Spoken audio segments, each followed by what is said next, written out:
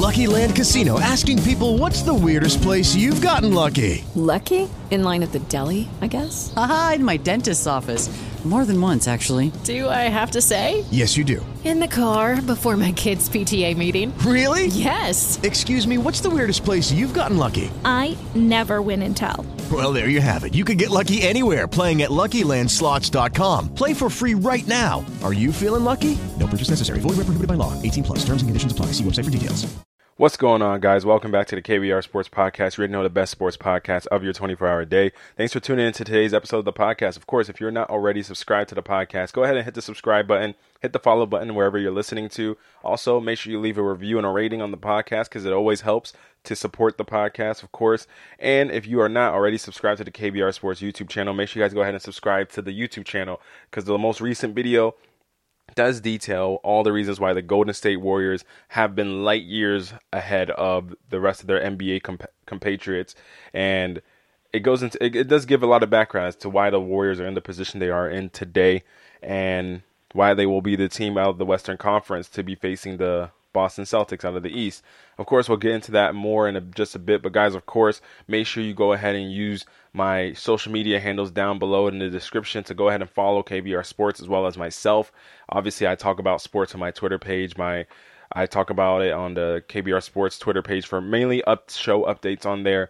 But of course, make sure you guys go ahead and subscribe or follow all my social media handles as well as the KBR Sports handles on there as well. And of course, we're going to be talking about, like I noted before, the Eastern Conference Finals, that getting wrapped up now, and just a lot of the plot threads coming out of that Eastern Conference Final. But of course, I got my guy with me, Snack Keel Oatmeal, to ride with me when we talk about this NBA topics. How we feeling, bruv?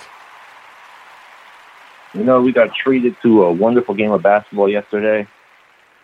So, I can't complain. This is true. It was a weird game of basketball. I say that for sure because it was like, I guess it was a game that kept you engaged throughout most of it. But really, throughout most of it, it was the Celtics trying to just bury the Heat, and the Heat are just climbing out of the pit the entire time. And throughout most of the game, while I'm watching it, I'm just like, man, the Celtics are just getting everything is looking easier for the Celtics to get. Their shots are wide open. They're getting their guys are able to finish these tough shots, like the guys in terms of Jason Tatum, Jaylen Brown around the rim. They're able to get there and finish. But when it came to the Heat, it just didn't feel like the Heat were having the same level of success. And then when you look at it, this is a game that I think pretty well officiated when you look at the split in terms of free throws. 24 for the Heat, 24 for the Celtics. So it was pretty much an even split for the officiating. And I think that when I watched this game, I come back. I mean, me and you talked about it. We noted that the Celtics were the better team. But I felt as though this did end up becoming one of those games that we also discussed where Miami mainly hangs around in games when the officiating allows them to make it kind of a dogfight. And to be fair, I don't want to short sell what the Heat did because I don't think it necessarily turned into a dogfight, but they just started being able to. They were in position to get a lot of the charges. They were in position to also force a lot of missed shots on behalf of the Celtics. And I think down the stretch of that game, in particular, Marcus Smart had so many open threes that he was just missing. And it came to a situation where the Heat were able to go on a run because of the fact that Marcus Smart was getting all the open shots and he just wasn't able to cash them in. And it gets to that point. I want to talk about the Jimmy Butler shot in and of itself, but it gets to that point where Jimmy Butler gets the opportunity to take the go-ahead shot, and obviously he doesn't hit it, and then we end up with the result we have today. But what do you think about this Boston Celtics team and how what they've shown us in this series and the lead up from beating the Nets, beating the Bucks, and now in this Heat series? How do you feel about the Celtics as of today? We have two different definitions of well-officiated games, but we'll get back to that later. I've said multiple times on this podcast that Boston has been the better team in each series, and for whatever reason, they just cannot they cannot just they get into these games, and partially it's the shot selection of Jaylen Brown and Jason Tatum, where they just take terrible shots at times, and like you could tell that they're gonna pull it. And it just leaves you scratching your head, like, why? Why did you take that shot? You had 20 seconds on the shot clock, and you had two people on you. Why take that shot? And then the other problem is the inconsistency of Marcus Smart, where, like you mentioned, he had a bunch of open threes, and there was the stretch he just couldn't hit one. And you're getting these open looks from Brown and Tatum. And you gotta hit those shots. Like, you hit those shots, it completely changes the whole offense. Yeah. And so if Marcus Smart isn't being the consistent third option you need him to be, now you have to rely on your role players like Grant Williams and I'm blanking on somebody. And it's wild too that you say that because he dropped 24 points. He dropped 24 points, but it was one of those situations. Yeah, a lot of it did come in the first half. Like, he was 3 of 10 from 3. And that was where it got a little rough for him. And, yeah, I think I was impressed by Jason Tatum because I don't think he really had a choice, but they were essentially double-teaming him that whole fourth quarter. He would get the ball past. What'd you say? Not essentially. They were double-teaming him. Yeah, they were double-teaming him that pretty much the whole fourth quarter. And it became a situation where he was playing the role he was supposed to play. He was kicking the ball out to the player that is on the wing with him, and it was a lot of times they were doubling off of Marcus Smart, and it was a shot that they would lead there for Marcus Smart, or guys would try and cut to the basket and get a look at the rim, and they just weren't falling. And I think that I credit the Heat for making that adjustment because I think they said, hey, we're going to force the ball out of the hands of the guy who's been hitting all these dagger shots on us. We're going to make these other guys beat us. Maybe they went to it a little too late. And because the minute they went to playing that mode of defense, I don't know if maybe you go to that in the third quarter where they don't have a halftime to make adjustments with, but the minute they went to that in the fourth, that's how they went on that huge run. And granted, and also I think one thing that I think the Heat didn't do enough, they didn't attack in transition. A lot of times the Heat were bringing the ball back up the court and letting the Celtics set up their half-court offense. But I wish I had a statistic to see how many fast break points the Heat had in that fourth quarter. Because that fourth quarter, there were so many times the Heat are getting the ball and going downhill. And I tweeted it. I even texted you. I was saying, hey, man, the Heat are the best version of the Heat, the downhill version of the Heat. Because, yes, I did say this. And the thing that blew me that the Heat were doing is that they would start getting this run going, and they would get the lead to like 3 points, or even earlier in like the third quarter or so, they would get it down to like 6. Then they would resort to like some 3-point shots, and the Heat were off from 3. Like it was rough watching them. I think they started like 1 of 10. Yeah, it was really bad. I mean, they finished the game 6 of 30, so they shot 20% from 3. Oh. And when you shoot, someone say that's not ideal. Yeah, it's not ideal in the least bit. And when you shoot 20% and your opponent shoots, not like the Celtics shot a blazing percentage, but they at least shot around league average. They shot 34.4%. But when you're shooting 20%, that's just a hard battle to come out of. And every single time they took a 3, I was just like, oh, well, here we go. And then it would result in a long rebound. Celtics get a points in transition. And I was just like, man, these guys just need to stop taking these threes. I get it. Yes, you need to keep the defense honest, but the Heat were showing that when they were attacking the rim, they were able to convert and they were able to get foul calls to some degree. Their efficiency of making the free throws, not great. When you only hit 66.7% of your free throws, obviously that's not a great conversion rate, but at least you're putting the defense in a position where their guys are racking up fouls. Like Jason Tatum and Jaylen Brown, they had 4 or 5 fouls? I think Jaylen Brown had 5 fouls. So Jaylen Brown. Yeah, so when you're in that situation and you're essentially able to put this team in a position where they can't be aggressive defensively because they don't want to foul out, I don't know, man. I feel as though the Heat just waited too long. They waited way too long to really take the onus and take the bull by the horns and really attack this team in a sense that you're gonna keep putting them in that situation where the ref has to make the call, or that he is gonna have to try and commit a foul to stop an easy bucket. And I just feel as though it was a weird game when I describe it, because I felt like the Heat didn't deserve to win the game, but I don't feel like the Celtics did either. What are your thoughts on that? So here's my thing, and this is why I said you get different ideas about the officiating.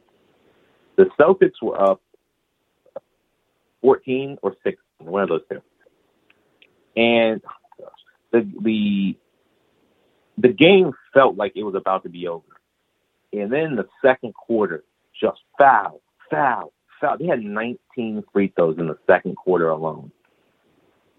And it just killed the momentum of Boston. They were in the penalty 7 minutes into the quarter, and it just seemed like whatever was going to happen, they just couldn't get their momentum anymore. And it was like every time, and then like in the second half, you would see them just up consistently 10 points, and it was just like, this is like, I just felt like the momentum got killed for them. And like if they had been able to keep that momentum. It is Ryan here, and I have a question for you. What do you do when you win?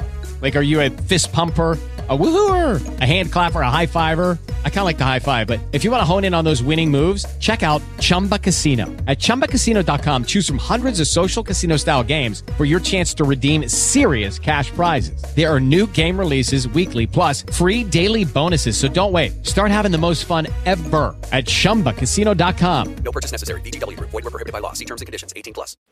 I feel like it would have been part of the course of what we got these playoffs, which is just blowout after blowout. But I definitely felt like Boston seemed like the better team the entire game. Like, there was no point in time I was like, man, Miami should be in this game. I think I texted you. Like, Boston has just looked infinitely better than Miami did. And I mean, credit to Miami. They realized that they were getting calls in the second quarter, and they just kept attacking. But at the same time, it was just, to me, like, Boston just, like, you wouldn't think this is the Eastern Conference Finals, the way the two teams were playing. And part of that is just the support from the role players. I texted you yesterday. What's his name? Kyle Lowry was awful the last 3 games. Even like his good games that they were talking about, like, oh, Kyle Lowry finally showed up. He's like 4 of 15 or something like that. His last 3 games, he's 7 of 25. 9 of 32. Victor Oladipo is 7 of 25. Like, these are your supposed 3rd, 4th option guys, and you're getting that kind of production from them. It's just not going to cut it. And then you have, on the other hand, you have Grant Williams, who maybe he didn't play great, but it's like he's giving you consistent. He's giving you moments where he's playing good. And you have Robert Williams. So again, not going to do anything on offense for you, but hey, he's playing consistently good defense. It's like you can't even say that about the guys for what's his name? Oh gosh, Miami. It's like Kyle Lowry to me last night was just not that good. Like, him and Marcus Smart, I'm going to say this stuff. Him and Marcus Smart were having a flop off last night, and it was a great thing to watch. Oh man. There was Bam Adebayo touches Marcus Smart, he goes flying. Al Horford is behind Kyle Lowry. He literally puts his arm on him, and Kyle Lowry's on the ground. Listen, if you were teaching your players to flop, put that game on. It is a masterclass in flopping. Yeah, it was a flopping Tour de France. Yeah, and so it's like, the guys on Boston, even if they're not, the thing is, even if they're not producing, like we said, Marcus Smart was having, it felt like he was just struggling the whole second half. First half, this man hit a walk-up 3, like, he was feeling himself. Yeah.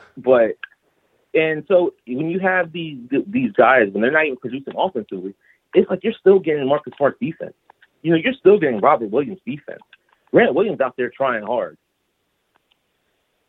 Derek White, but he's not good on defense. I mean, he came in hot. He gave them. He was a big reason why that lead grew in the first quarter. Yeah. And it's like you can't look at Miami. You know, Tyler Hero was hurt. He couldn't give you anything. Gabe Vincent, I think he had a good play. Strus was the one who did show up on a couple of plays.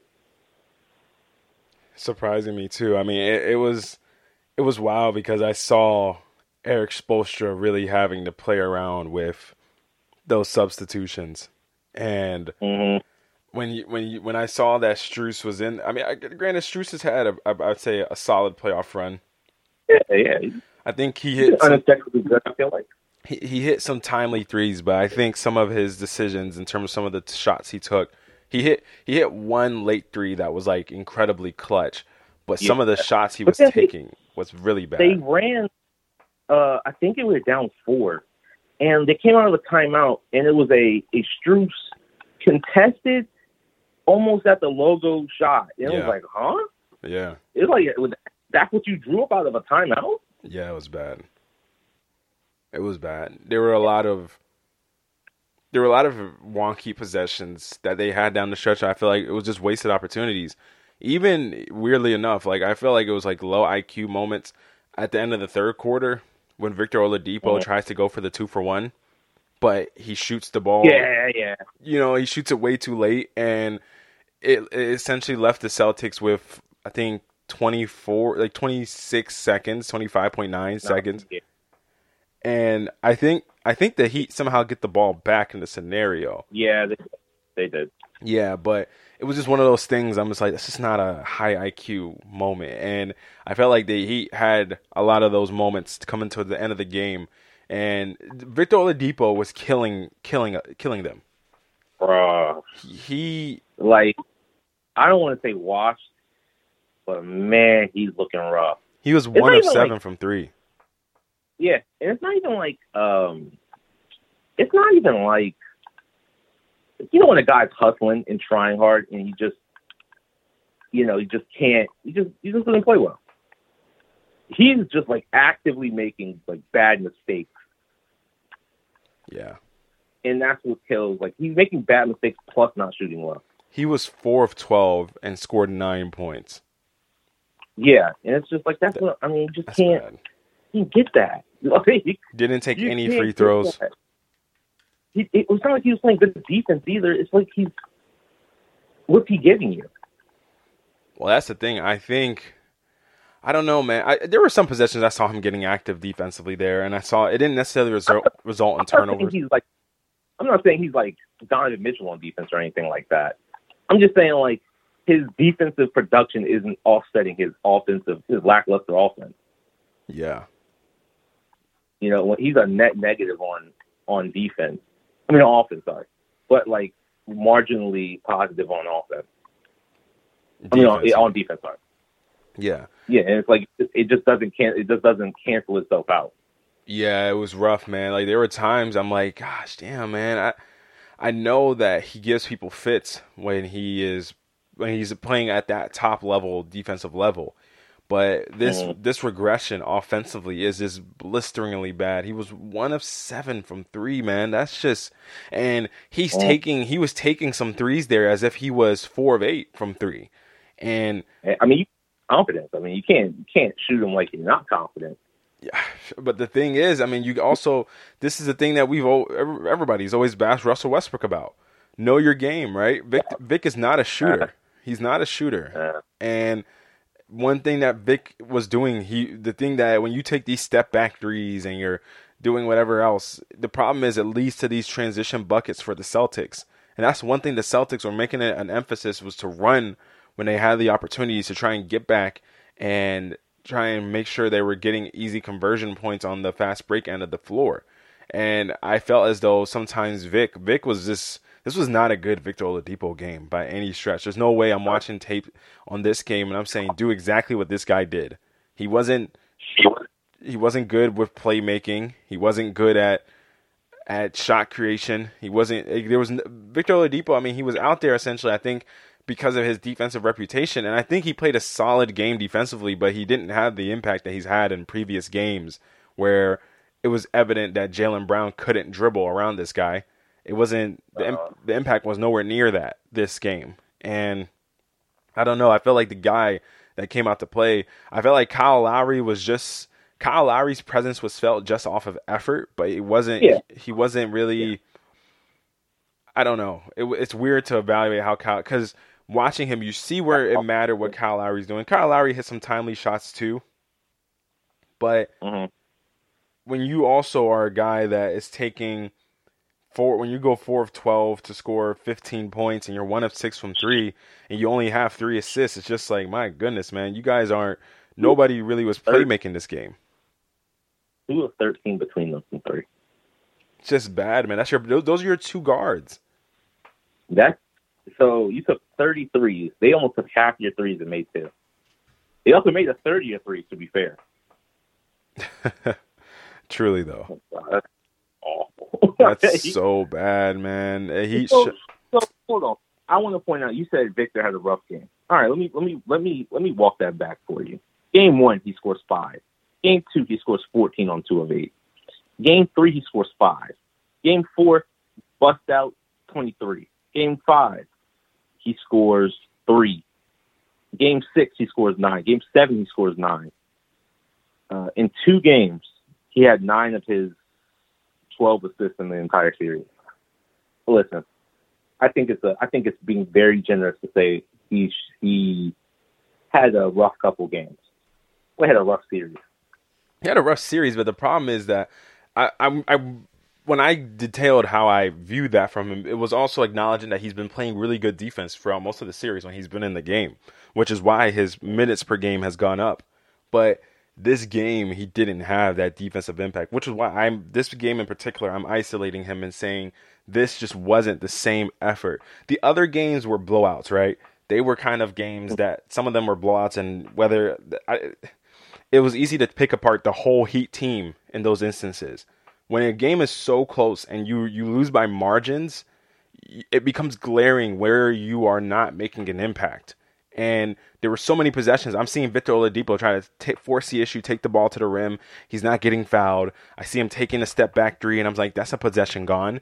And I just was sitting there. I'm like, oh, gosh, man, these guys really can't create offense unless the ball's in Jimmy Butler's hands. And there were even times in the fourth quarter I felt like Jimmy Butler was trying to force the issue. And granted, it's what you want from your best player if the offense isn't moving. But there was times I could tell Jimmy Butler was just like, man, I'm praying I'm going to get a call on this.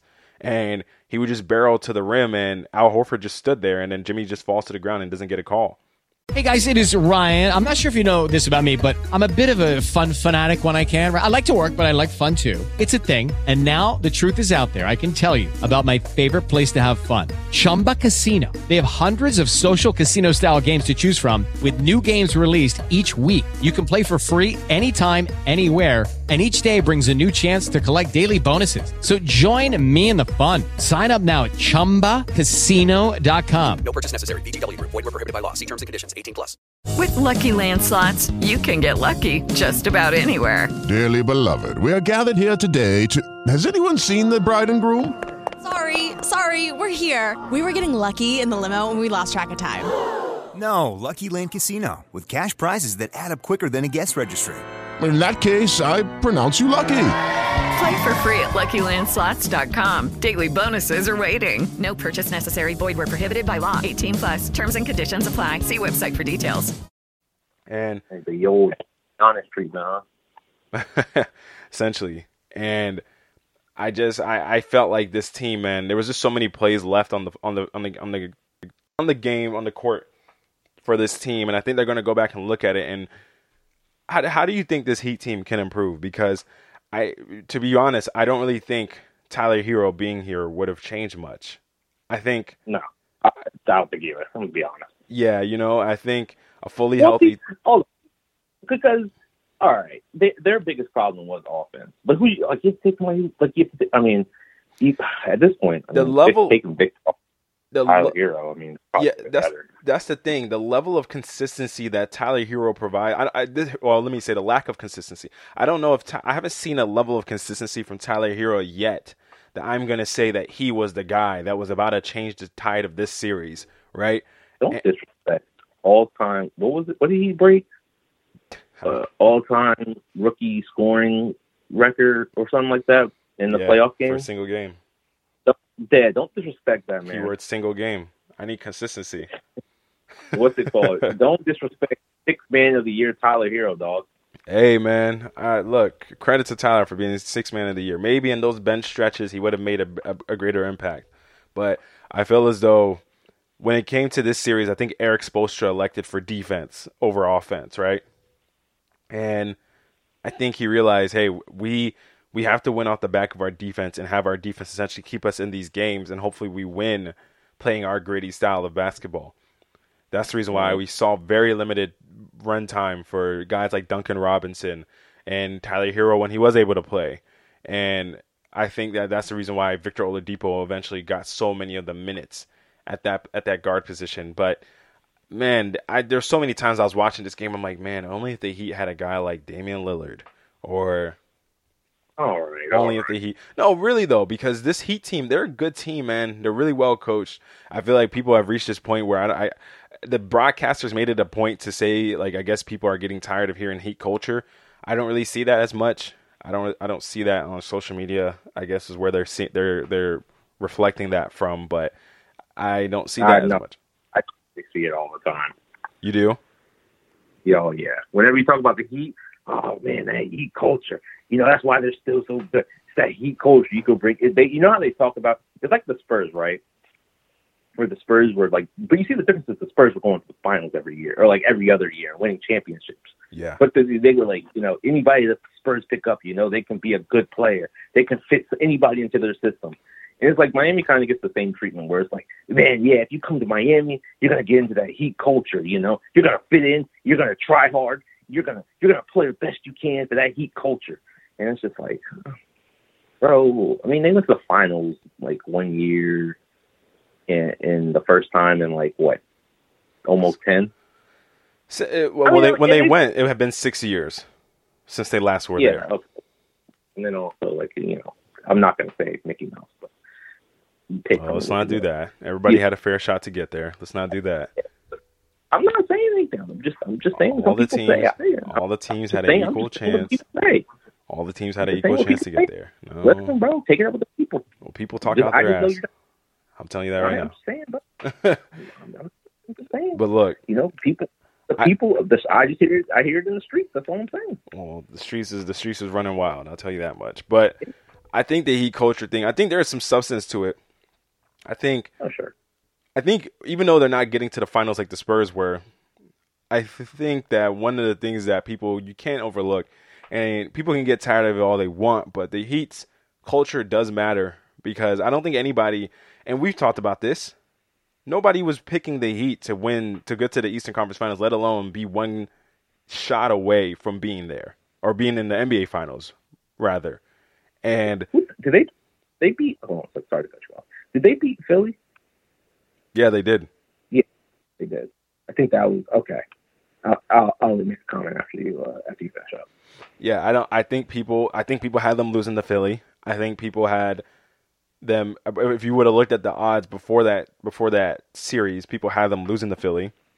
And I think that the Heat, for a team that, when you look at it, nobody, and we will have this Jimmy Butler conversation. I do want to talk about Jimmy Butler. We've had this before to a lesser degree on here, but I want to expound upon it more, because I do think it's an interesting thing to talk about, right?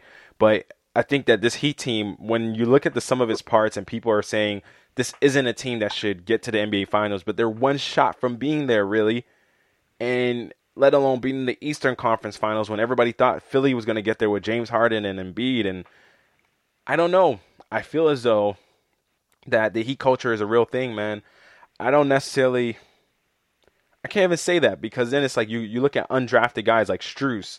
You look at a guy like Duncan Robinson, having him. You look at pickups like Kyle Lowry. You look at guys like Victor Oladipo. And they're solid pickups, but it's the fact that this team was still able, and I guess I don't know if this is one of those things where because we also noted during the game, this is why we didn't trust the Celtics, right? So I don't know if it's really good Heat or just bad Celtics. And I struggle with myself with that because there was times that the Celtics were getting those looks. I guess I can't even say it was bad. They were just missing shots.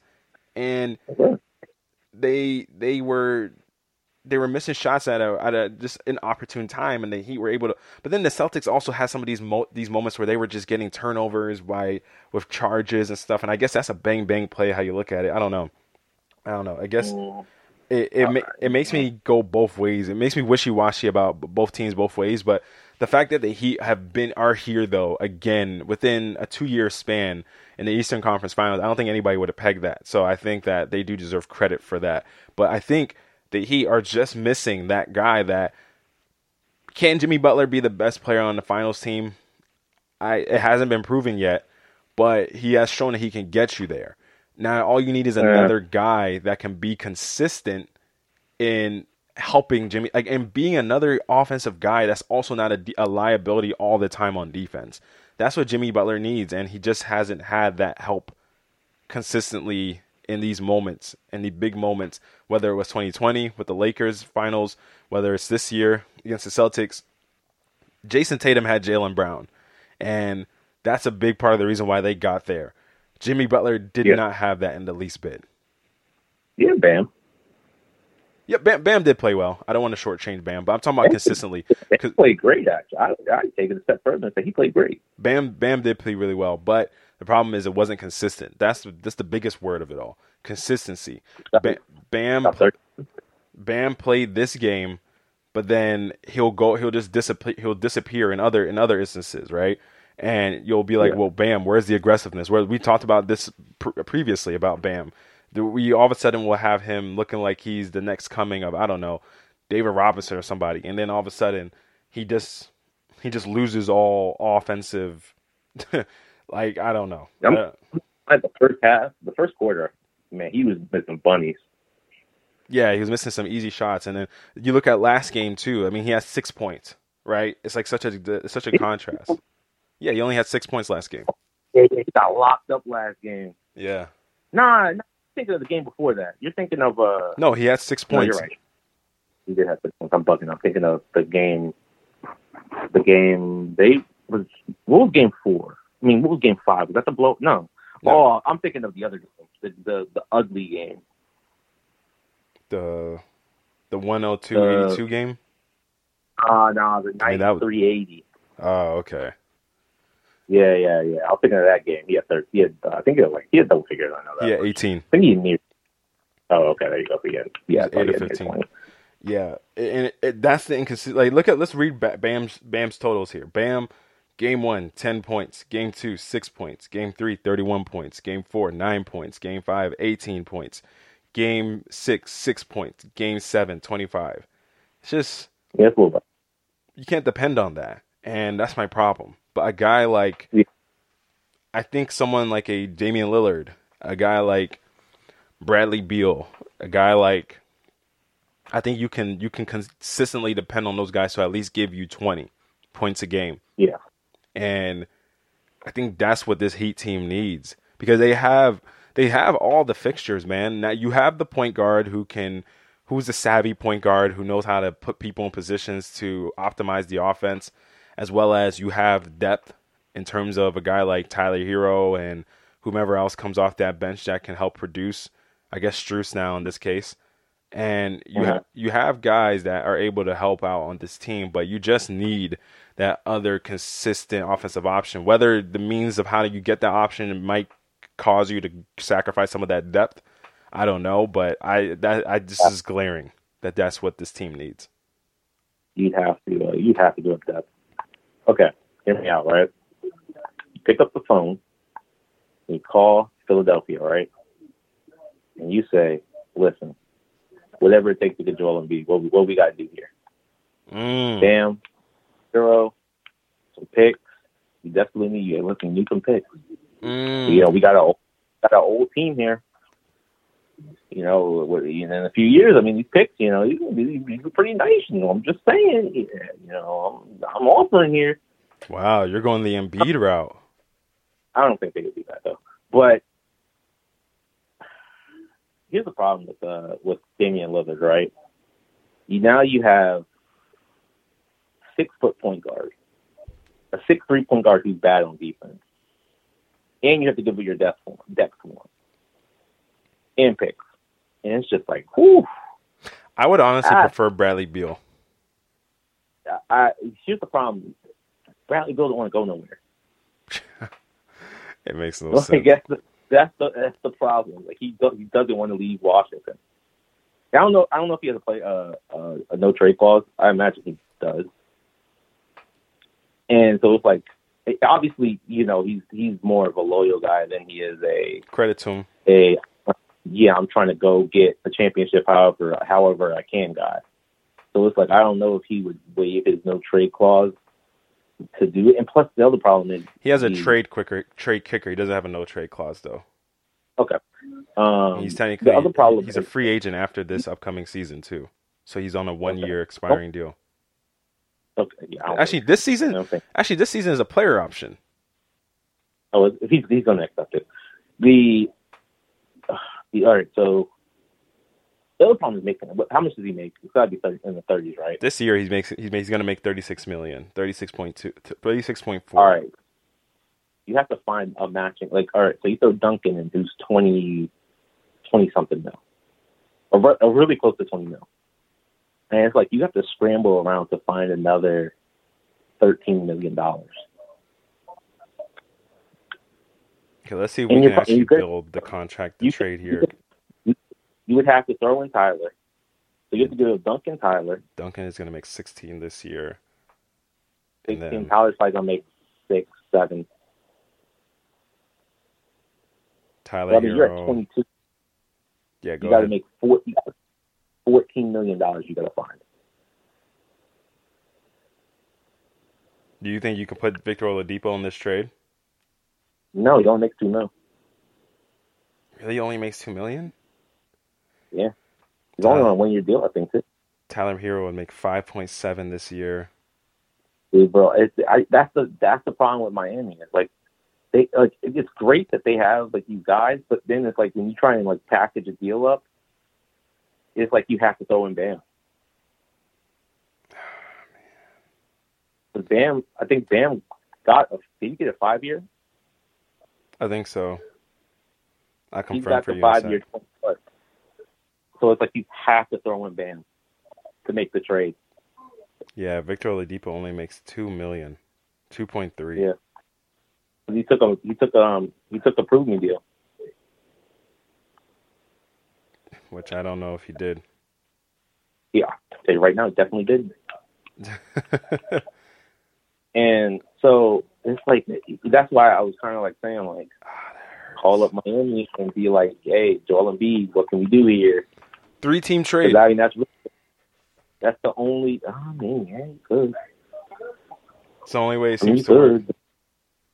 I mean, yeah, but I mean, you have to find a guy who's willing to. They have to find an expiring contract for $14 million, which I mean is out there.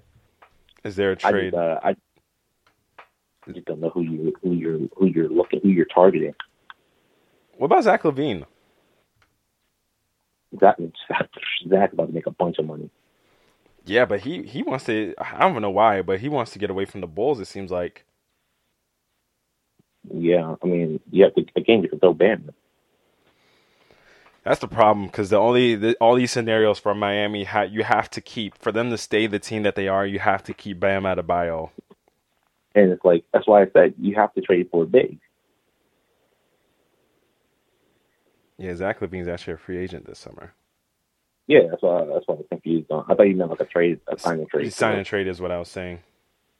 Yeah, I mean, it's like you could go after Zach LaVine straight out. Zach LaVine getting $30+ million. How much cap space did he have? I mean, you got to remember Jimmy's on a max. They signed Kyle Lowry at 28, or no, he's at 33, and you got Bam on a 5-year. Did he? And you got 16. the Heat have, just to note, guys, I'm not necessarily the best in, reading cap numbers. It's the one area of NBA I have not studied it proficiently, but I believe from what I'm reading here, the Heat are going to be $18 million over the cap. Yeah, that's about right. Damn, man, that's tough, dude. Well, you can't. So you asked me, how can the Heat get better? Bam Adebayo turned into a superstar. Right. Yeah. Internal growth. That's really. I mean, like, you have to have him and Tyler Taylor have to take a massive step. You don't think I remember Jimmy's what, 34, 35? Yeah. So it's like, I mean, how many years does he have that he can do, what he just did? And Kyle Lowry, 36? It's only going downhill from here. Yeah. So again, it's like, what do you gotta have Tyler make that next step, and you gotta have Bam become David Robinson, essentially. Yeah. Yeah. That's really it. I mean, you can go out and get some, like, you can maybe find a guy who is a steal of a trade, like the guy who's making like 6-7 mil, who like fits your team perfectly, kind of guys. And, maybe hit on a draft pick, like how the Golden State Warriors have Kevon Looney come in and make an impact. Maybe you find a guy in the draft who comes in and makes that kind of impact that you need. Maybe like an offensive spark guy off the bench that can play along Tyler Hero, and alleviate Jimmy Butler at times. Kind of scoring wings, I guess, is what you're looking for.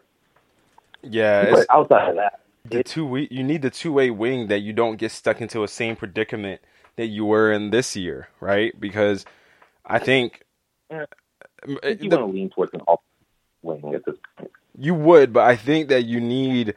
I mean, because that was part of the issue that we were just noting with Damian Lillard, is that he's a 6-foot point guard that is a defensive liability, but he offsets that with such great offensive play. And I think that for Tyler Hero, man, it really is contingent on him making that next jump. If he wants to be in that class of guys that he claimed himself to be in, he's going to have to take that step, because I just don't see it coming from Kyle or from Victor or whomever else. Like you said, Kyle's on the downside of that prime, and Victor looked lost. Victor's offense. I'm just gonna fit what you're trying to say. Man, look washed. Yeah, man. He ran into the Monstars, and they took his offensive abilities. I mean, I'm not even gonna be like. I mean, let's be real here. I mean, he had some major injuries, and it just kind of. How much do you think that played a part in this? The injuries of the Heat in general, because a lot of these guys seem to be dinged up, as it was also coming into this. I mean, that's what happens when you get old. Yeah. Yeah, that's the problem with teams when they get old. Is you just run into injury issue, and it's like, what, you think next year Kyle Lowry is going to be more healthy than he is this year? You think Jimmy's not going to have the aches and pains he has this year? It's just like, yeah, those things happen when you get on the wrong side of 30. Like, LeBron's an anomaly. Don't take LeBron or Chris Paul for like this is what the average guy age is like, because it's not. Yeah. We're watching it. We talked about this before with Kevin Durant. We're watching it with James Harden. These guys getting 34, 33, 34, and all of a sudden, we're watching them. They're having more injuries. The longer the season goes into the season, we saw James Harden just kind of James Harden just fell apart. But I want to come back to it in a little bit to talk about a point you made.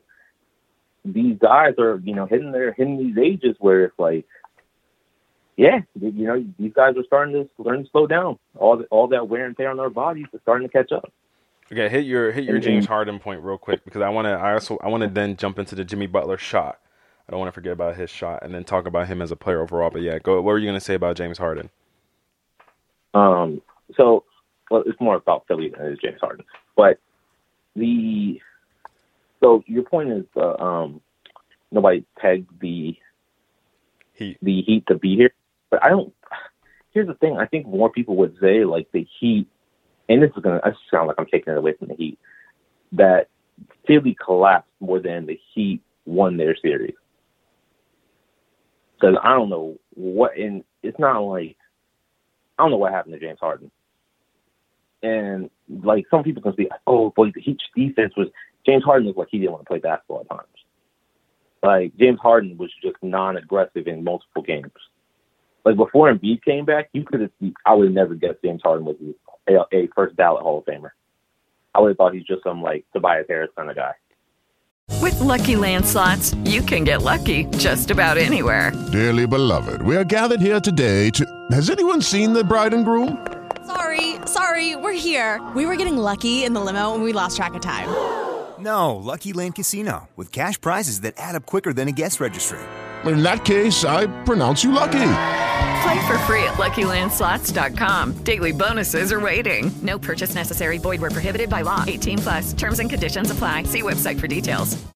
With the Lucky Land Slots, you can get lucky just about anywhere. This is your captain speaking. We've got clear runway and the weather's fine, but we're just going to circle up here a while and get lucky. No, nothing like that. It's just these cash prizes add up quick. So I suggest you sit back, keep your tray table upright, and start getting lucky. Play for free at LuckyLandSlots.com. Are you feeling lucky? No purchase necessary. Void where prohibited by law. 18+ terms and conditions apply. See website for details. Yeah. And so, like, that's why I say, like, yeah, I mean, it's an accomplishment to make it to the Eastern Conference Finals. Game 7 of the Eastern Conference Finals. But at the same time, it's like, if you went back and looked at that, and if you go back and look at history, I think people are going to look at it and be like, how did Philly lose this series? More so than they're going to be like, oh, Miami just was a better team, kind of thing. Yeah. And yeah, maybe it's unfair, but I mean that's just how people are going to look at it. And even and it's like going into next year. I'm curious. You'll have a healthy, ideally healthy Milwaukee team. You'll still have a young Celtics team. You still have Philly. You have an up and coming Cleveland team that barely missed the playoffs and are young and getting Colin Sexton back. I'm trying to think, who am I forgetting? The Hawks, Atlanta. The Hornets. Atlanta's hit and miss. Just like you never know I don't know. You just never know what you're going to get with them. And I don't know if I'm comfortable enough to be like, oh, Atlanta's going to be there. Yeah. But it's like you got these up and coming teams, and old guards are still going to be there. And it's like, do I look at those and I'm like, Miami's better than those teams? Not really. Yeah. It's like even this year, it's like, do I look at them and think, oh, Miami's a better team than those teams? No, not really. So it's like you're going to be a year older next year, and I'm going to take a wild guess. There's not going to be too much that they're going to do in free agent. I mean, maybe they make a move, but barring they don't make a move, I don't look at this team and I'm like, yeah, they can fix this. They can be back in the Eastern Conference Finals again. Yeah, I think a lot of this team's I say value is in the fact that they're a team that's grown together to some degree, and they filled in pieces that have supplemented a lot of what they already did well. Like adding a guy like PJ Tucker. That was a good addition in the offseason. But interestingly enough, I mean, PJ didn't really play in the second half. I don't know if you noticed that. He did not play that much in the second half of that. On offense. You said he was playing awful on offense? He was awful. Yeah. I mean, and it's like a game where you're trying to find any kind of spark. I'm not too surprised. I mean, because who played? Strus and Gabe Vincent. They were giving you, I feel like, more value when they were on the court than PJ Tucker. And then PJ Tucker, it's not he was playing good defense, but he wasn't what you were like the typical man. PJ's just out there being a dog, like that kind of defense. It was just like, hey, he's playing good on defense. So it's like I feel like you were just trying to find something that kind of clicked the Miami offense as opposed to, hey, Jimmy, here's the ball, go make something work. Yeah. A lot of his minutes went to Victor. 30, well, yeah, that one. But dude, PJ is also like 30, 36, 37. The older dude. It's like, yeah, this is an old team. Yeah. It's tough, man. It's tough. They need some of that young talent to really start hitting, man, because it's one of the reasons why the Warriors have been able to be here for so long. And yeah. Granted, it's not like the Warriors' main guys are super old, but you can see the drop-off happening. But now they're being supplemented by their young talent. And it's one of those things that this is where you really appreciate how good Golden State is. And as good as the Heat's organization is, man, it's just Golden State is just a gap between Golden State and everybody else, man. Whether it's a testament to how good their core guys really are and how they've been able to make it last this long, that Golden State was able to then have time to build out and develop these young guys that they can actually perform alongside Steph, Clay, and Draymond.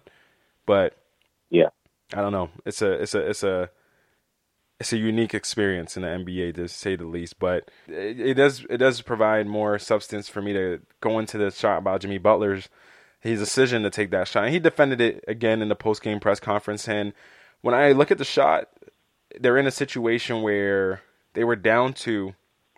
And he essentially went for a kill shot to try and end the game. And it's a shot that would have given them the lead at the time of when he took it. And I believe the score was 96-98 with about 15 seconds left or so. And he takes that. No, definitely. That was how many? It was definitely more. I definitely feel like it was more time. It was more time. It was more time. At the time when he missed it and then they fouled the Celtics, it was like 14 seconds left, I think. Oh. But he essentially gets the ball. They get it off a fast break, off of a miss, and Kyle Lowry's telling him push it. And this is where I'm like, okay, yeah. See, it was more of an emphasis in the second half for them to push all those fast break moments in the latter half of the game.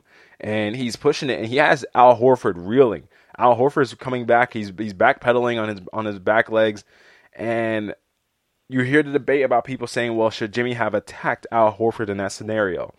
And for me personally, and what he ends up, for those who don't know, what he ends up doing is he takes a pull-up 3 right there, and he tries to go for the kill shot to win the game, and it hits off the front rim, and then the Celtics get the ball, and they get fouled. And it's one of those situations where I felt like, judging by the situation, and added context is needed here because Jimmy Butler had played every minute of this game. And he hadn't come out, and he was playing every single second. I mean, this is where Eric Spoelstra was like, we've got to ride our star guy to the end here. And they needed every minute that they got from him because he was really the only offensive threat that was consistently able to put pressure on this defense. And when he takes that 3, now mind you, Jimmy Butler ain't no 3-point shooter, man. And definitely in this series in and of itself, Jimmy Butler, in terms of what he's done from 3, he's shooting 29.2% from 3 in this series. So knockdown. It's almost the opposite of knockdown. Russell Westbrook numbers right there, baby. Yeah, so that is Russell Westbrook numbers right there. And he was just not hitting his 3-point shot, and it's even in the postseason, Jimmy Butler is a career 34.4% 3-point shooter. And I think it's one of those things that I think people look at that shot. If that's Steph Curry taking that shot, or even not even Steph Curry, if that's Paul George taking that shot, or, well, maybe not Paul George, but if that's somebody above 30% taking that shot. Yeah, if somebody's above 30% shooting threes, taking that shot, people are probably like, okay, we live with that shot. But because of the fact it's not Jimmy Butler's forte, that shot is now being pulled into question. I just feel like he had the mentality that he probably was gassed, to be real. He probably was washed out of energy. He was in a situation where he didn't want to put the game in the hands of the refs too, because people are saying, go and attack Al Horford there. But Al Horford is a sound defender, man. He's a veteran. He knows how to play defense without fouling. And granted, yeah, I know Jimmy. You said Taskmaster? I said ask Max Strus how he is about going at Al Horford at the rim. Yeah, Al Horford denied him right back. But there's no game, because if Jimmy Butler attacks him there and gets blocked, people are going to say, why didn't he just pull up for an open three, right? And I don't think anybody's going to be honest. Right. I'll be real with you. I don't think anybody's ever going to say, man, why didn't Jimmy Butler just take the three? But I will say people will say, why did you just pull up and take the jumper? Exactly. The like free throw shot. Exactly. And it's one of those things that I'm just like, man, I feel like he's damned if he does that. The only scenario where Jimmy Butler wins there if he just converts a shot, I felt like. And I mean, yes, those. Yeah, and I felt like it was one of those things that he was so tired. He didn't want the game to go into overtime. And you also don't want to just barrel into Al Horford and hope the refs call something, because that's a lot of what Jimmy Butler was doing late in the game, and he wasn't getting the calls. So I can understand maybe his mindset saying, hey, I'm going to try and end this. And if Jimmy Butler hits that shot, the man's a Miami hero. Listen, bro. I picked Boston to win the series. If Jimmy hit that shot, I didn't care at that point. Yeah, bro. And because I saw it, and I was like, yo, Jimmy's gonna pull this. I was like 100% he's pulling this. And he pulled it. I kind of got up a little bit. I was like, Jimmy. He missed it, but it was like, hey man, that's one of the moments you live for when you watch basketball. Though. It was like, man, yeah. Here's the game on the line. You're super, you got your star pulling up for, running the break. Don't get me wrong. You could see the fear in Al Horford's eye, even on TV. You could see the eyes widening as he sees Jimmy Butler just charging at him. Yeah, and he gives him so much space. He did. That it's like, man, I agree with you. Like, Jimmy's an awful 3-point shooter. Anytime Jimmy lines up a three, I'm just like, well, go ahead and just start going the other way. And even at that point, I was like, I love the shot. I'm real. The more I think about it, I love the shot. It's not the ideal person taking the shot, but it's like, yeah, like you said, Jimmy Butler was gassed at that point. I mean, he put 24 up at halftime, I think. Yeah, he did. And he scored 11 in the whole second half. Dude's gassed. He is not trying to go to overtime. Go ahead. He's like, I'm not playing for overtime. Either we go on this shot or we go home. And I can respect it. I can respect the hell out of it, really. Yeah. I think that's awareness, knowing like this team is just better. Like they have more dogs to go to, especially in another 5 minutes of gameplay time. And I think he just realized, man, I don't have the legs here. I just don't.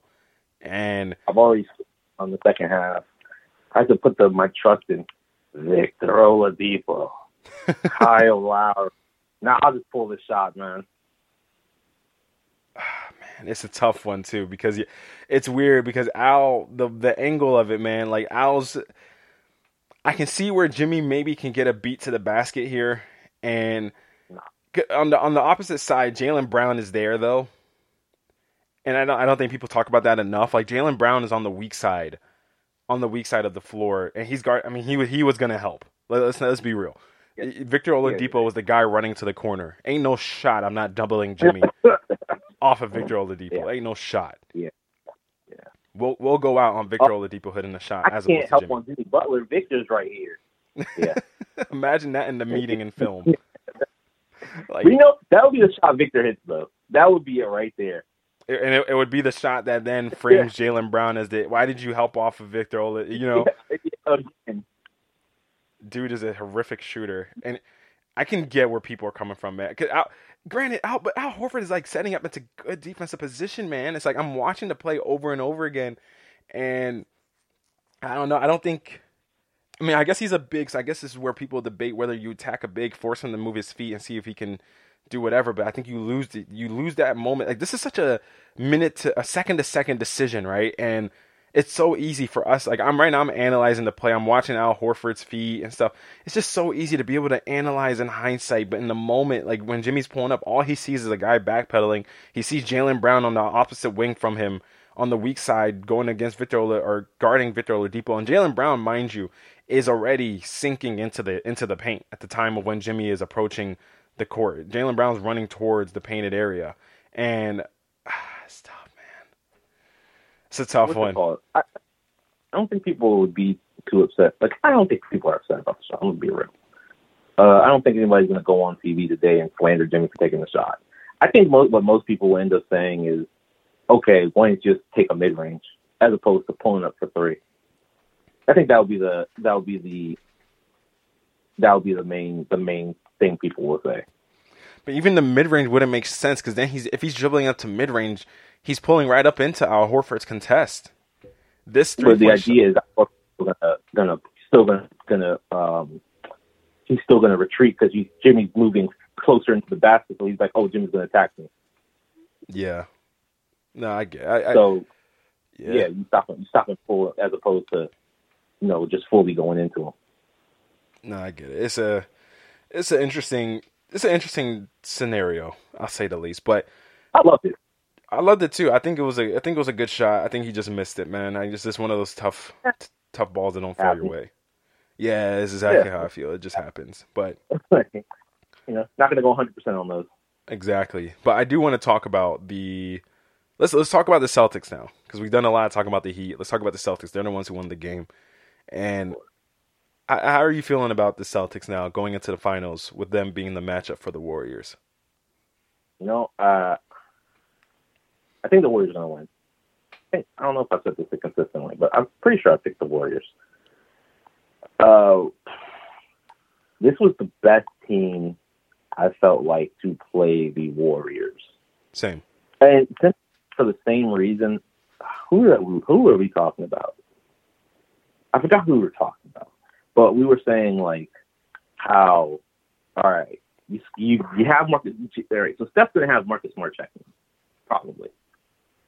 So, like, all right, you call a switch. You call for a pick to get Marcus Smart off of you. Or you run off the screen. Now you got Jaylen Brown chasing you. Then you get off the screen. You come off another screen. Now you switched on to Jason Tatum. And it's just like, man, can I get a break somewhere? And it's just, it's just like that like level of who are you going to attack? Yeah. Kind of thing. And it's like you have Marcus Smart 6'4" with I think like a 6'10" wingspan or 7-foot wingspan. Jaylen Brown is 6'7", athletic as anything, and strong. Jason Tatum 6'8", 6'9", long. Al Horford, good defender. Robert Williams, good rim protector. And it's just like, it's just so much energy and effort you have to expend on offense just to get open and get good shots against them. And so that's why I felt like they were the better team, as opposed to you can attack Kyle Lowry. You can get Kyle Lowry to run around. You can get, he's a little bit older. Energy's not going. The legs ain't going to be there. You can attack Strus. You can attack Vincent. You can attack Tyler, and especially since he's injured too. You can attack Duncan if he ever even kind of gets considered to touch the floor. Yeah. So it's like that. It was just, and then on offense, it's not just, hey Jimmy, go bail us out. It's more so. You got Jaylen Brown, you got Jason Tatum, you have Marcus. I can occasionally hit a shot. Smart. You have Grant Williams shooting. You have Derek White. You have offensive weapons. Yeah. The problem I end up happening, which is, I think the biggest knock on Jason Tatum is that Jason Tatum gets in these moments he just takes an awful shot. And that's part of the reason why Miami was able to come back, is just because him and Jaylen Brown were just trading who could take the worst shot for a stretch there. Yeah, that's true. Yeah, it was. They do get into that mode where you can tell Jason Tatum's favorite player is Kobe Bryant. You can definitely tell who he drew inspiration from. Yeah, because he ends up taking a lot of those Kobe-esque shots, and he's not the shot maker that Kobe is. And yeah, it's one of those things that I think that it's one of Boston's strengths, but also one of their greatest weaknesses. I think Boston having two guys that can hit tough shots, that can create offense and get you a look. That's the thing. It's always about getting a look at the rim. Like, can you get a good look? And I think Jason Tatum and Jaylen Brown normally can get good looks, more so even Jason Tatum than Jaylen. But the problem is, it's not. And when you're resorting to that when it's not necessary. And yeah, you know, a lot of times when you're resorting to that, that's normally after your initial play has broken down, and now you have maybe about 6 seconds left on the clock to create something. Then I'm not as mad at that shot you're taking, because it's kind of your offensive set has broken down. The defense has essentially locked that down. Now what do? That's when superstars save your possessions like that. But yeah, when it's 18 seconds on the shot clock and you're taking a shot like that, that's just not no shot. There's no reason for that. My man Jason Tatum will come down, look at two people guarding him, take a side step and then launch it, and it's just like, whoa, all right, buddy, let's call a timeout. It's a little headstrong. That's not what we're trying to do out here. Exactly right. Like, it's like, man, that's a lot. That's a lot. Yeah. It's one of those things where he's still young. Like shot selection to me is one of those things that come like way later in your career. Like I'm like, to me, like 27, like 28 is where you like really develop that good shot selection. I think the only player who from the get-go I've always felt like had good shot selection was Kevin Durant. Yeah, Kevin Durant has always been him and Dwayne Wade. I've always felt like Dwayne Wade with a good mind of where to get his shots at. Even Steph, honestly, too. He enters the league and he pretty much, like, if you go back and watch, he's pretty much taking the shots he takes now. Yeah. Like, after they traded Monte Ellis, like, he balled out the second half of that season. Yeah. Yeah. I think it's like, you know, some guys do come into, but I know you realize that all those guys are like, you know, some of the most elite scorers to ever touch the basketball. Some of the smartest players to ever literally play the game.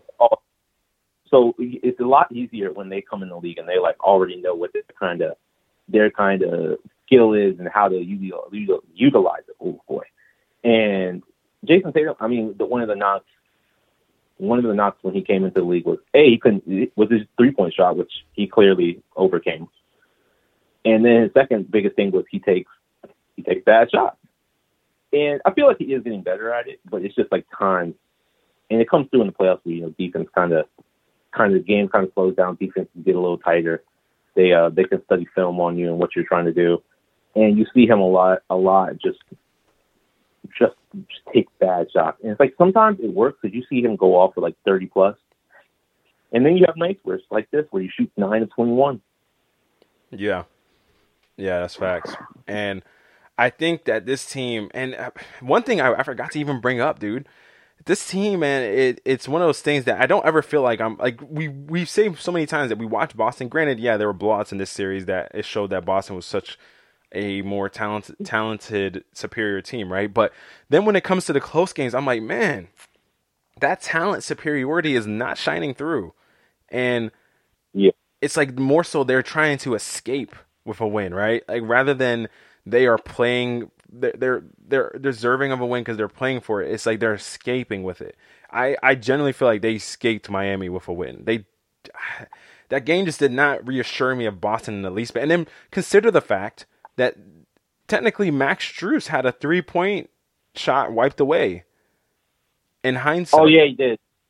And that is a big play in the game that when you look at the end result, that plays a big role in how things turned out, man. And I what are your quick thoughts on that? I want to know what you think, because it was weird, because I looked at the review that they showed on television, and his heel looked like it was above the line. I don't know. I can't tell if he stepped on it at one point or not, but I think he might have stepped on it, and then his heel was above the line. I can't tell for sure, but they retroactively went back and changed that after deeming it a successful 3. I don't know. I don't know. What do you think? I love it. Whatever it takes to get the right call.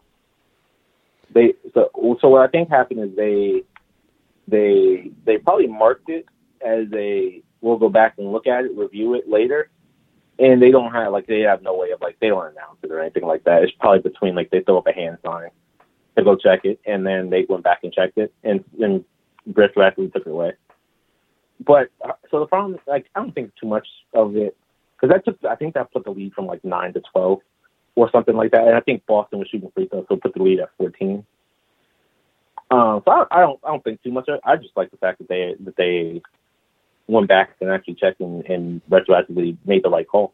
Listen, one thing I care about the most is making sure the right call happens. I agree with you. I agree with you that I want the right calls being made, and I want the most accurate outcomes of the games.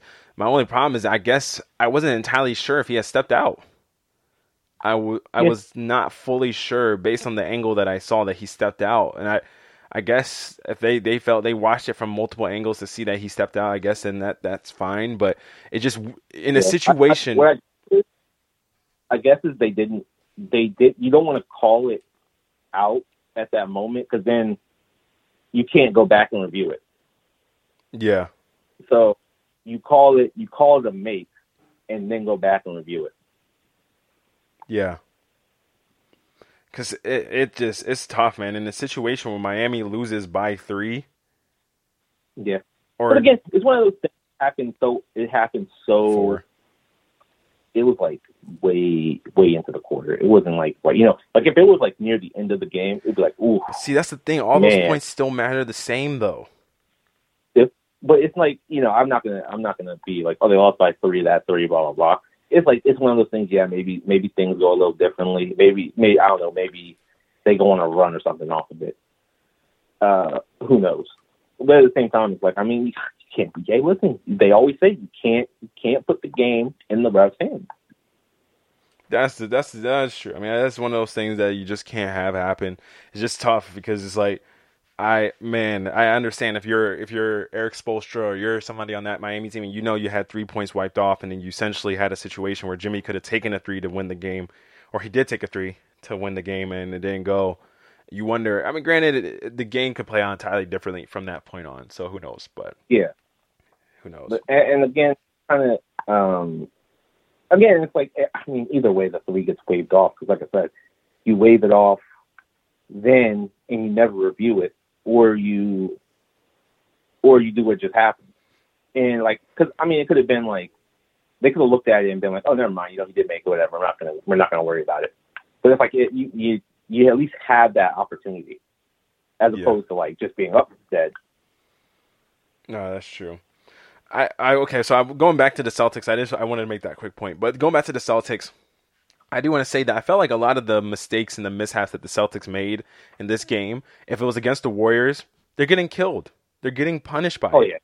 Yeah. And that's the thing about the Celtics for me is just that against a better offensive team, they're going to make you pay for a lot of these mistakes. Even I felt this way in the Bucks series. There were so many times in the Bucks series, I'm like, man, it's a very similar situation where I was like, man, if Giannis literally had Chris Middleton, it wouldn't even be this scenario. I thought of this way later, and I realized I didn't think about it.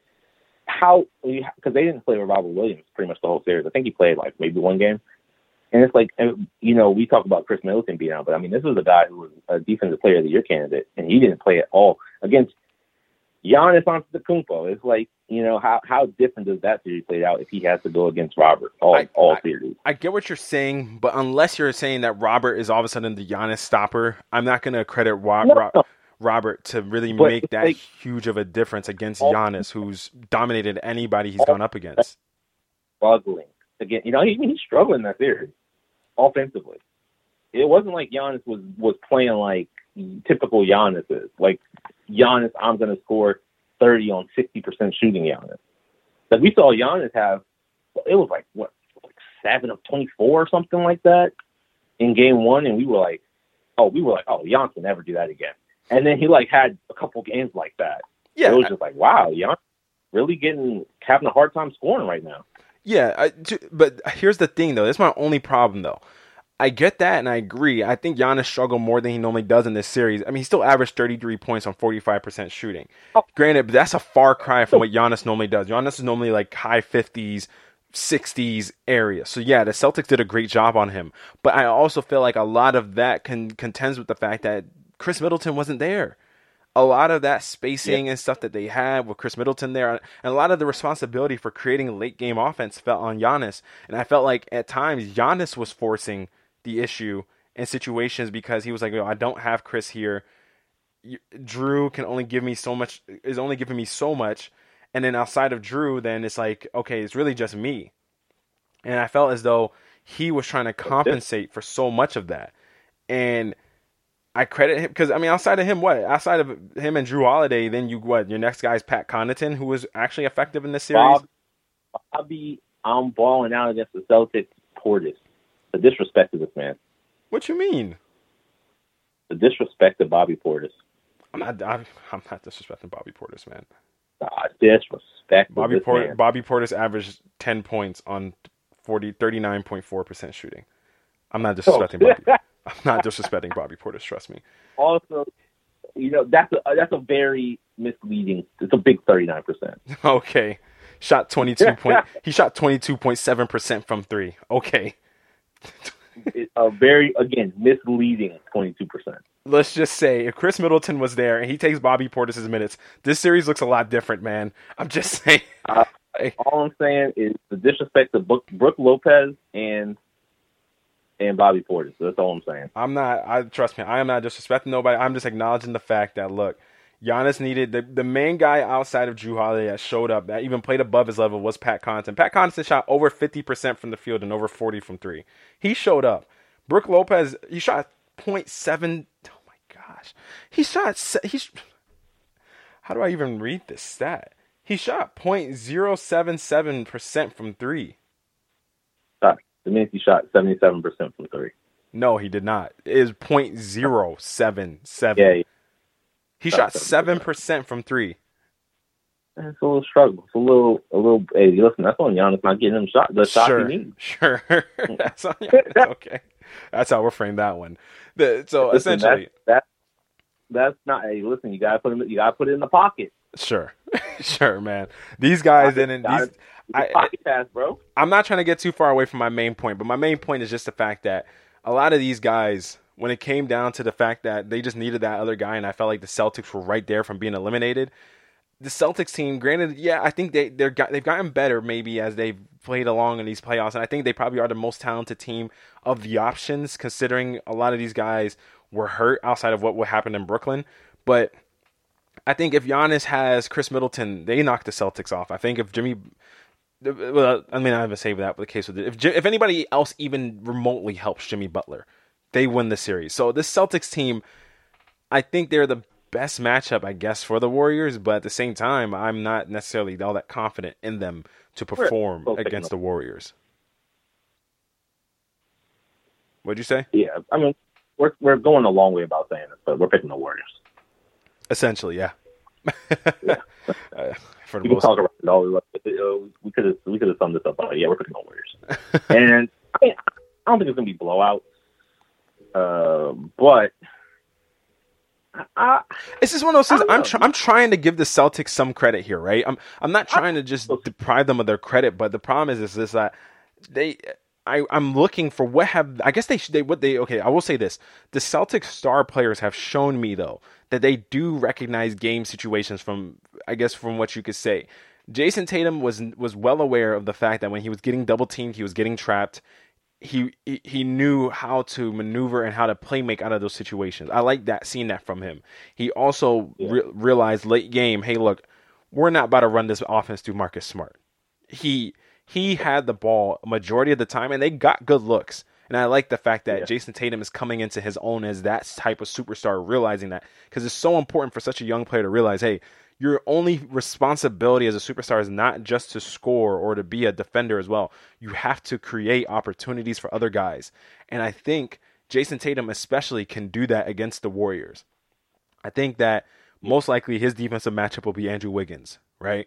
And I think Jason Tatum, and the dude's a walking bucket. He can get a bucket on anybody. But I think that him realizing of how he can affect the game in other areas, I think that's it's going to be very telling in this Warriors series. I think I need to see more 38-8 games from Jason Tatum in this series. All right. Well, I don't think he's going to give you that. But you got to remember, until coming into this game 7, he was like, what did he have? He had 31 assists to 33 turnovers, I think. Yeah. So, I mean, while it's getting better, it's still a long way off. Yeah, I mean, it's true. hope one day Jaylen Brown also realizes, hey, I can pass the ball. Jason Tatum, man, he's like right there, dude. He had for the series. He averaged 25 points, 8 rebounds, 5.5 assists. You just need to get that assist number up. I'm talking about Jaylen Brown. Oh well, I was talking about Jason Tatum from when I know. I'm saying once if Jalen's taking that step, not Jason taking that step, man. Now if only Jalen realizes that you can pass the ball, it'd be fantastic. I mean, you have two guys who make off the wing. I think we talked about a while back how we talked about when Marcus Smart got blocked. We were talking about how they don't have a true point guard, and they don't have a guy who can bring the ball up and set everybody. Pure point guard, I hate that word. They don't have a guy who can help set up and get easy looks for people. Yeah. And it's like, all right, if you're not going to have that, your best two wings have to, if they're going to have the ball in their hands, they have to be able to play make. And we're watching Jason Tatum. He's getting better at it. He still has ways to go, but you can at least see the growth in it happening. And then you have Jaylen Brown, who through 6 games has 15 assists and 19 turnovers. It's like that's not going to get it done. That's bad. Oh gosh, Jaylen Brown for the series, 21 assists, 23 turnovers. What they call? He's the anti-Chris Paul. You can make that case. He's the negative assist to turnover ratio guy? Well, technically, if he was going to be the negative Chris Paul, he would have 46 turnovers for 21 assists. Listen. I'm not putting it past them in this next series. That's all I'm saying. Golden State is active defensively, man. If there was a guy who could get 50 turnovers to 25 assists, listen. I'm not saying Jaylen Brown would be that guy, but hey, you are kind of saying Jaylen Brown could be that guy. hey, listen, he can play make and prove me wrong. That's all I'm saying. This is true. I think that for the Celtics, one big thing that's going to be huge for the Celtics is utilizing their size against this Warriors team, because the Warriors are still, even though very small. Yeah, they're a very small team. And I think that you can take advantage of that, especially when they have the lineups where they have a small lineup in Steph, Clay, Poole, Wiggins, and Draymond. Yeah, I was going to say, because you're not getting no rebounds with Kevon, Dennis Rodman, Looney on the court. That's true. And I wonder how the chess match works with keeping Robert Williams out on the court, and when Kevon is out there, or maybe because Robert Williams, I feel like he's out there he played a lot less in this last game against the Heat than I thought he would. And I'm wondering, I'm like, was that more of just we're going to go offensive decision here, or is this Al Horford just more of the savvy, high basketball IQ guy on offensive situations? But I mean, he wasn't bad defensively either, though. And all I'm going to say is the games where Robert Williams didn't play, Bam Adebayo had a good game. Just throwing it out there. That is true. It is interesting. But there is no Bam for this Warriors team. So now I wonder how is the defensive approach for the Celtics now, where much of your danger is on the wing, right? And granted, you still need a post presence to stop, because this is the Warriors. This iteration of the Warriors is the most downhill version that we've gotten of them. Yeah, I think ever in this run. This is the most downhill version that we've gotten.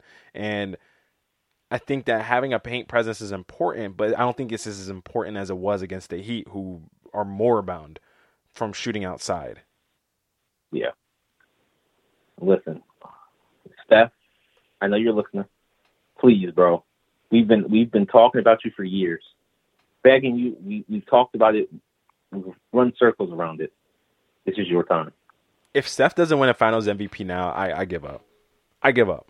It is your time. We have talked about you, hyped you up, talked about how you've been robbed, everything. It's now do not let Jordan Poole outplay you. Oh, goodness, man. No. Don't let Jordan Poole do it. Oh, gosh, that would be horrific, bro. I don't know if you saw it. He shot oh gosh. I think he had like 79% true shooting percentage in the conference finals. Jordan Poole? Something like that. It was like absurdly high. And it was the most efficient Eastern Conference Finals on plus 15%. Not Western. 15%. No. 15 points or higher. 15 points or higher was the most efficient score of all time. Oh, Steph, please. Jordan, like, you know, the crazy thing is when we watch him, we're always like, every time we watch him, we're like, man, Jordan Poole's playing out of control. And then we look at the stats, he's balled out. And it's like, bro, what? Yeah, it's weird. It's so weird. I pray this isn't one of those series where Jordan Poole is like, he's so good statistically, but like at the same time, Steph is. Bro, he just erupts for like 2 games. You said he gets hot for 2 games? If he just erupts for like 30 in 2 of the games, I'm gonna say it's a wrap. Oh man, don't tell me that, bro. If he goes off for like 30 plus on like, just godly shooting, there's just no way he doesn't. This is actually Jordan Poole in the Western Conference Finals shot 63.6% from the field, 40% from 3, and he 100% from the free throw line. Yeah, like it's a stupidly high true shooting percentage. 16.4 points per game. Yeah, he was balling. Like, I just don't want it to be one of those situations where Steph is like getting double teamed at half court. It's like so much of their offense is created from Steph, but he's not necessarily directly influencing it with the ball. But then other people are feeding off of that, and then it's like, oh well, this guy balled out, so he does. It's like, bruh, but Steph is the reason. You know what I mean? Like it's tough to like. Steph isn't gonna get the conventional assist like LeBron because it's not a direct person to person pass.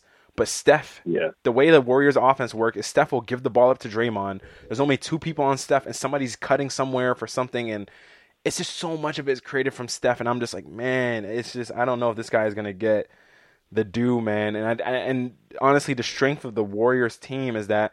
Obviously, Steph can still do what he does in terms of rebounding. Steph is one of the best rebounding guards there is, but in terms of rebounding and points, Steph has to be efficient in those areas. I don't know if he'll rack up the assists.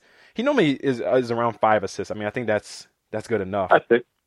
Yeah, that's normally good enough. But he has to. This has to be one of those Steph Curry situations where we said we missed out in 2017 or 2016, the next year following the unanimous MVP year. This has to be one of those runs. In that final series. This has to be it. That kind of guy, man. What? Steph ain't that kind of guy no more. The offense ain't that kind of offense no more. It's not, but look, man, they gotta. Time has to reverse. And to be fair, I think their offense isn't that offense anymore for the better. To be honest, I think that their offense back then was very contingent on them being hot. And now they have way more leeway to not be on fire all the time. Yeah. Because it's just more spread. You said it's more. Now it's like, okay, more spread out. It's like, okay. Because now you have a better version of Harrison Barnes and Andrew Wiggins in terms of offense. You have Jordan Poole, who's better than any guard you had. I think it was Sean Livingston coming off your bench. So it's like you can pull shots away from Steph, and you can pull shots away from Clay. And be like, okay, we trust these guys on offense. Yeah. Like Steph in that last series against the Mavericks, 23.8 points per game on 44% shooting from the field and 44% shooting from 3 with 6.6 rebounds and 7 assists. I think he could win a Finals MVP off those numbers. That would do it. Yeah, I think he could win one off that. All right, guys. We'll obviously talk about this series more. What? One more thing. You can't get locked up by like a Dellavedova. I mean, obviously, the guy that would be on was Marcus Smart, most likely. So I don't even think it would be a Dellavedova situation. But yeah, you can't just disappear. You got locked up by Delly. Imagine what Marcus Smart's going to do. It definitely can't have one of those situations, man. That would be horrific, truly horrific. But all right, guys. That's going to wrap it up for this episode of the podcast. Of course, if you are not already subscribed, make sure you guys go ahead and hit the subscribe button. Make sure you follow the podcast on whatever platform you follow the podcast on. Of course, also make sure you guys follow the social media handles down in the description below. And if you guys are also able to, please subscribe to the YouTube channel and check out the most recent video about the Golden State Warriors on there as well. And leave a comment and leave a like. Of course, all the support you guys give to this program matters, and I always appreciate it, guys. And of course, until next time, I'm out. And of course, guys, enjoy your Memorial Day.